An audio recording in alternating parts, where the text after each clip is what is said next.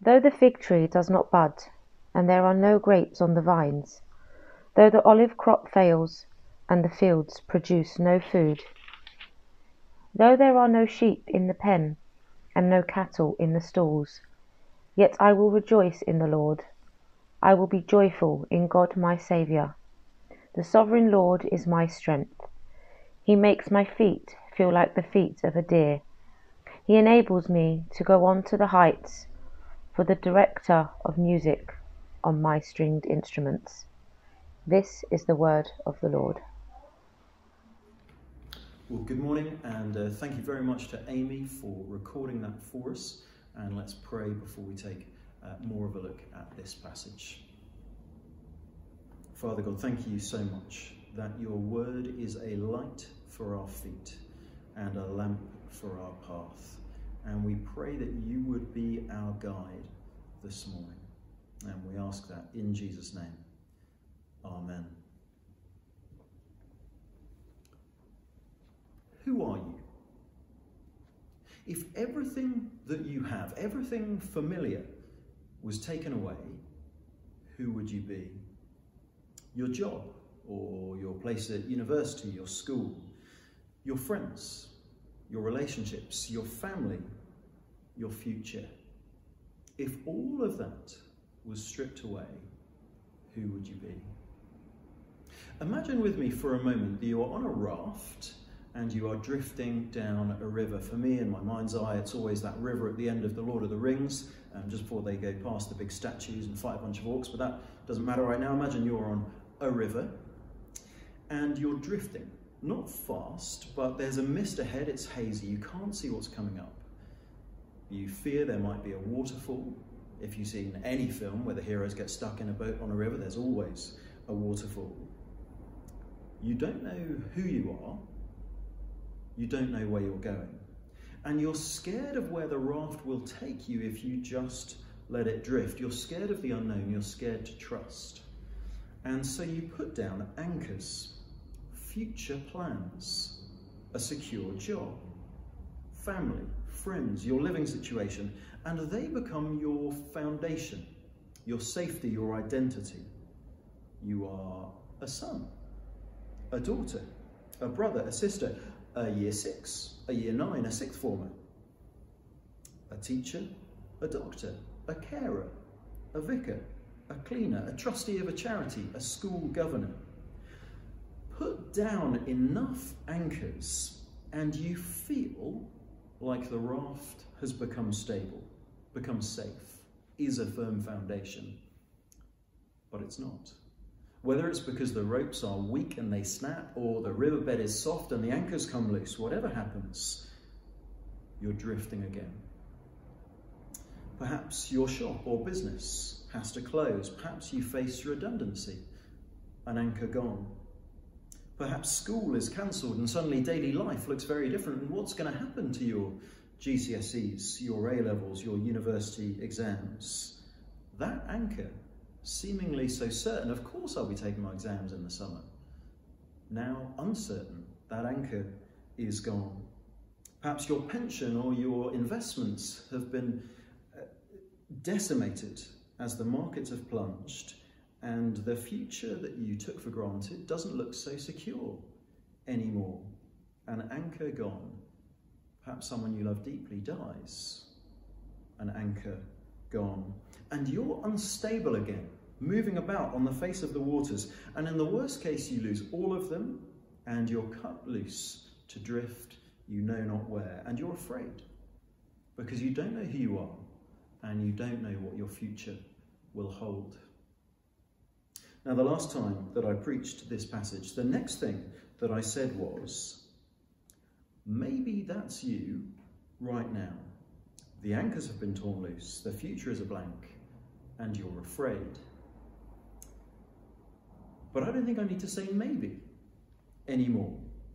Because if last week's word was unprecedented, this week's phrase all over the news, all over social media is the new normal. The anchors have torn loose. The future is uncertain, and many of us are afraid. And so when everything is stripped away, when your life, your future plans are taken, where do we go? When every anchor comes loose, where is your security? What is your identity? Well, the prophet Habakkuk can help us because he was writing to a people for whom that would happen. A people who would lose all the things they had built their identity on, their land, their homes, their fields, their trades, for many, their families. Not for them a plague, not for them a pandemic, but an invasion. Habakkuk's writing sometime around 640 to 615 BC. Assyria is the dominant power, and Judah, where Habakkuk lived, was a vassal state forced to pay tribute to their overlords. But it wouldn't be the Assyrians who would bring this trouble to Judah. It would be the Babylonians, an upstart empire who came from nowhere, defeated the Assyrians, and after that would sweep on to destroy Jerusalem, leaving a trail of devastation in their wake. Now, why is it important to know that? To know that this really happened, to know that this is real history? Because these are real events in the real world. This isn't la la land. Habakkuk's words aren't just sentimentality, nice thoughts, a beautiful poem. You can read about this in books.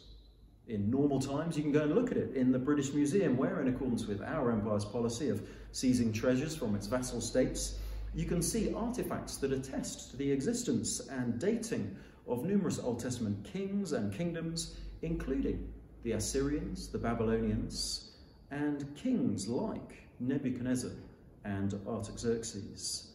This is our world. Real armies storming across a real globe. Real blood on real sand. Real hunger as the crops and livestock are devoured by the invading force. Real despair as a lifetime's wealth is lost in a day. Real grief as husbands, wives, children, and parents are lost. Real tears on real faces. The verses that Amy read speak of utter devastation. Though the fig tree does not bud, and there are no grapes on the vines, though the olive crop fails and the fields produce no food, though there are no sheep in the sheepfold and no cattle in the stalls. They begin speaking of utter devastation, but they finish this way: yet I will rejoice. Well, how is that possible? Habakkuk begins his book, how long, O Lord? How long are we going to suffer? How long are we going to struggle? And he ends his book in these verses singing. That's what that slightly unexpected final verses for the director of music on my stringed instruments. That's musical direction. This is a psalm. Habakkuk's prophecy is a journey from fear to faith. How can we walk the same path that Habakkuk walked? Well, as we saw in verse 17, Habakkuk speaks of the loss of fig tree, grapes, olives, fields, sheep, cattle. And it would have stung so much because these weren't bad things that the people were losing. They were good things. These were things promised to Israel by God. And so in that way, they were a part of their identity as a nation. We are the people whose God gives us a good land, a safe land, a fruitful land, safe borders, our own king, the security of Jerusalem itself, where God dwells in his holy temple. Surely, God would not allow these blessings that he has given to us to be stripped away from his people. So when the Israelites lose these things, it's not just economic devastation, it's identity devastation. Without these things, who are we anymore? Every anchor cut. Everything that they trusted in, everything that made them who they are, gone. The land no longer their own, safety within their borders a dream, crops and livestock a distant memory. The shelves are empty, a puppet king ruling over them, Jerusalem itself and the temple in ruins, cut adrift to float they know not where. And in the same way, the anchors that we often put down in our lives are often good things, not bad things. And often they are things in which we rightly find a part of our identity, who we are as individuals. I'm a person who has a job, a family. We are who we are in community, and we were made to work. We were made for relationships. These things aren't bad, but we tend to make them absolute.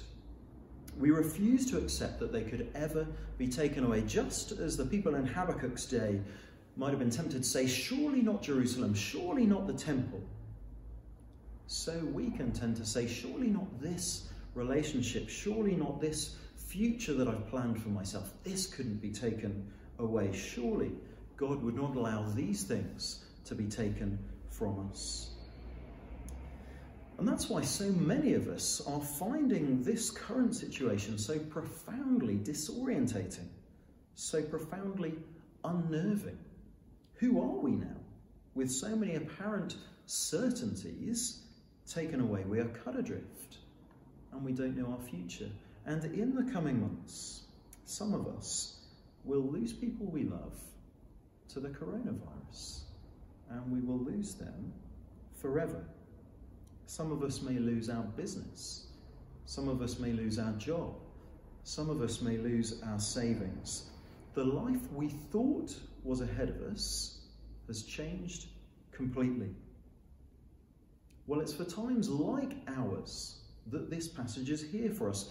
When you're at the bottom of the valley and you can't even see the light. Because for Habakkuk, even though he looks forward to a better day, he knew that day would not come in his lifetime. We don't know for certain whether or not he lived to see the Babylonians invade and bring this destruction, but he couldn't possibly have lived long enough to see those who had been captured and taken away to Babylon return joyfully to the land. He couldn't possibly have lived to see the temple rebuilt. And so when he says, "Yet I will rejoice in the Lord, I'll be joyful in God my Saviour," he's saying, even if everything I have in this world, everything in which I might have put my trust, everything in which I might have found my identity, even if all of that is lost to me, yet I will rejoice in the Lord. Not grit my teeth and press on, not grin and bear it, but again, verse 18, yet I will rejoice in the Lord. I will be joyful in God my Saviour. Well, so what then is this salvation if God is Habakkuk's Saviour? Well, Habakkuk didn't know exactly how a righteous God could save an unrighteous people. As New Testament people, those living after Jesus Christ, we do know the righteousness that allows us to be saved, the righteousness that allows us to enter into God's good new kingdom is not our own, but Jesus' righteousness in our place, won for us in the great exchange at the cross. And so our faith is in Jesus, our trust is in Jesus. Habakkuk may not have known the name of Jesus, but even though he knew less than us, he still rejoiced in God because he knew that ultimately God would save him and save all of those who would trust in God by faith. And he rejoiced because he knew how good God's salvation would be when it came. If you've got a Bible to hand, turn back with me to 1 Kings chapter 4. Maybe keep a finger in Habakkuk. I don't know how long it took you to find it in the first place, but I don't want you spending the rest of the sermon trying to find it again. So a finger in Habakkuk and turn back to 1 Kings chapter 4. And read with me or just listen along. 1 Kings chapter 4 from verse 20. The people of Judah and Israel were as numerous as the sand on the seashore. They ate, they drank, and they were happy. And Solomon ruled over all the kingdoms from the river Euphrates to the land of the Philistines as far as the border of Egypt. These countries brought tribute and were Solomon's subjects all his life. Solomon's daily provisions were 30 cors of the finest flour and 60 cors of meal, 10 stall-fed cattle, 20 pasture-fed cattle, 100 sheep and goats, as well as deer, gazelles, roebucks, and choice fowl. For Solomon ruled over all the kingdoms west of the river Euphrates, from Tifsa to Gaza, and had peace on all sides. During Solomon's lifetime, Judah and Israel, from Dan to Beersheba, lived in safety, everyone under their own vine and under their own fig tree. That point there, 1 Kings 4, that is the pinnacle of the kingdom in the Old Testament, a glimpse of how good things could be. Far from being ruled over by a foreign nation, Solomon ruled not only his kingdom, but all the kingdoms around. Far from the field yielding nothing and flock and herd being absent, Solomon's daily provision was 10 oxen, 20 cattle, 100 sheep, deer, gazelles, roebucks, and fattened fowl. No problems with panic buying and empty shelves in Solomon's kingdom, and it may not mention it, but I suspect they weren't short of toilet roll either. 1 Kings 4 is the opposite of Habakkuk. It's a little glimpse of the life that Habakkuk looked forward to one day by faith, and the life that we too will inherit in Christ. A reversal of all that is lost and broken here. And this evocative image of rural paradise, everyone under their own vine and fig tree. I love that. Not a floaty, ethereal Philadelphia advert heaven, harps and clouds, but real, physical. What do you think of when you think of heaven? Do you look forward to it? For me, I think of the words of the great theologian Jay-Z and his treatise Forever Young, champagne always cold, music always good. Or Dr. Dre, get my boys off for jobs, barbecues every day, driving fancy cars. Now, maybe you're not as gangster as I am, so perhaps that doesn't resonate with you, but think about what does. Habakkuk says, "For now I wait patiently, even though the fig tree doesn't bud, even though there's no grapes on the vines, even though everything in the world that I might have placed my security in, built my identity on, even though all of that has been stripped away, yet I will rejoice in the solid, unchanging rock that is the Lord. He is my salvation, and in him I am not on a raft. I am on a rock, and nothing can take my joy from me." Not that our circumstances will always be easy, but because we know we have safe passage through the great final storm, the great final fear, the certainty of death, because we know that in the Lord Jesus we have safe passage through that and beyond to a kingdom even more glorious than Solomon's, well, then I can keep going. That gives me strength. That is what enables me to get up in the morning. Habakkuk says, verse 19, "The sovereign Lord is my strength. He makes my feet like the feet of a deer," by which he means, because my joy is in God, the God who will save me, so I can keep going. God gives me the strength to be bold. God gives me the courage to tread the high mountain paths. He enables me to tread on the heights, in full view of risking being seen by the enemy, but to tread those paths courageously, without fear. God gives me the sure-footedness to navigate through the trials of this life like the sure-footedness of a deer. Because when the anchors are cut, then daily life, the new normal, can feel like treading the high places in full view of the enemy. A bereavement feels like a physical weakness, a brokenness. You can feel that your steps are faltering, uncertain.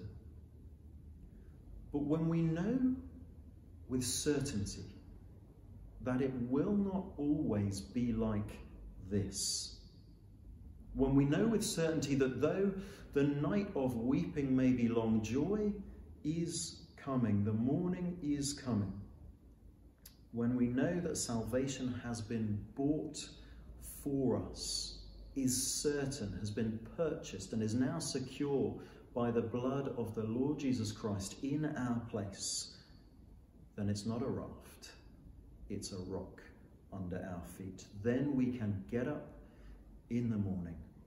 Then we can keep going. The great 19th century preacher Charles Spurgeon once described the Christian life like this: all the way to heaven, we shall only get there by the skin of our teeth.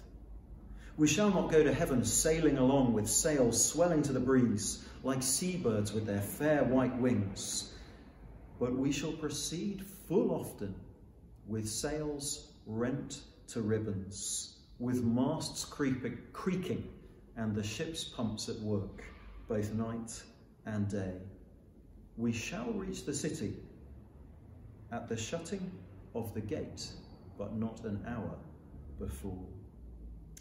That is what it is to live by faith. Jesus never promised us an easy road, quite the opposite, but he promises to get us home. Jesus never promised us an easy road, but he promises to get us home. Well, God is faithful. He is the unchanging, certain, faithful one. We sang it last week, but we're going to sing it again this week. In storm, God's love is the anchor. I'm going to pray, and then Andrew and Augustine will return from last week and we'll sing along with them. Let's pray.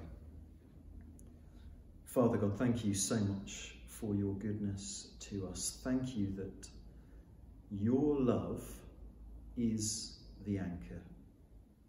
When times seem easy and when times are hard, you are with us. You are unchanging.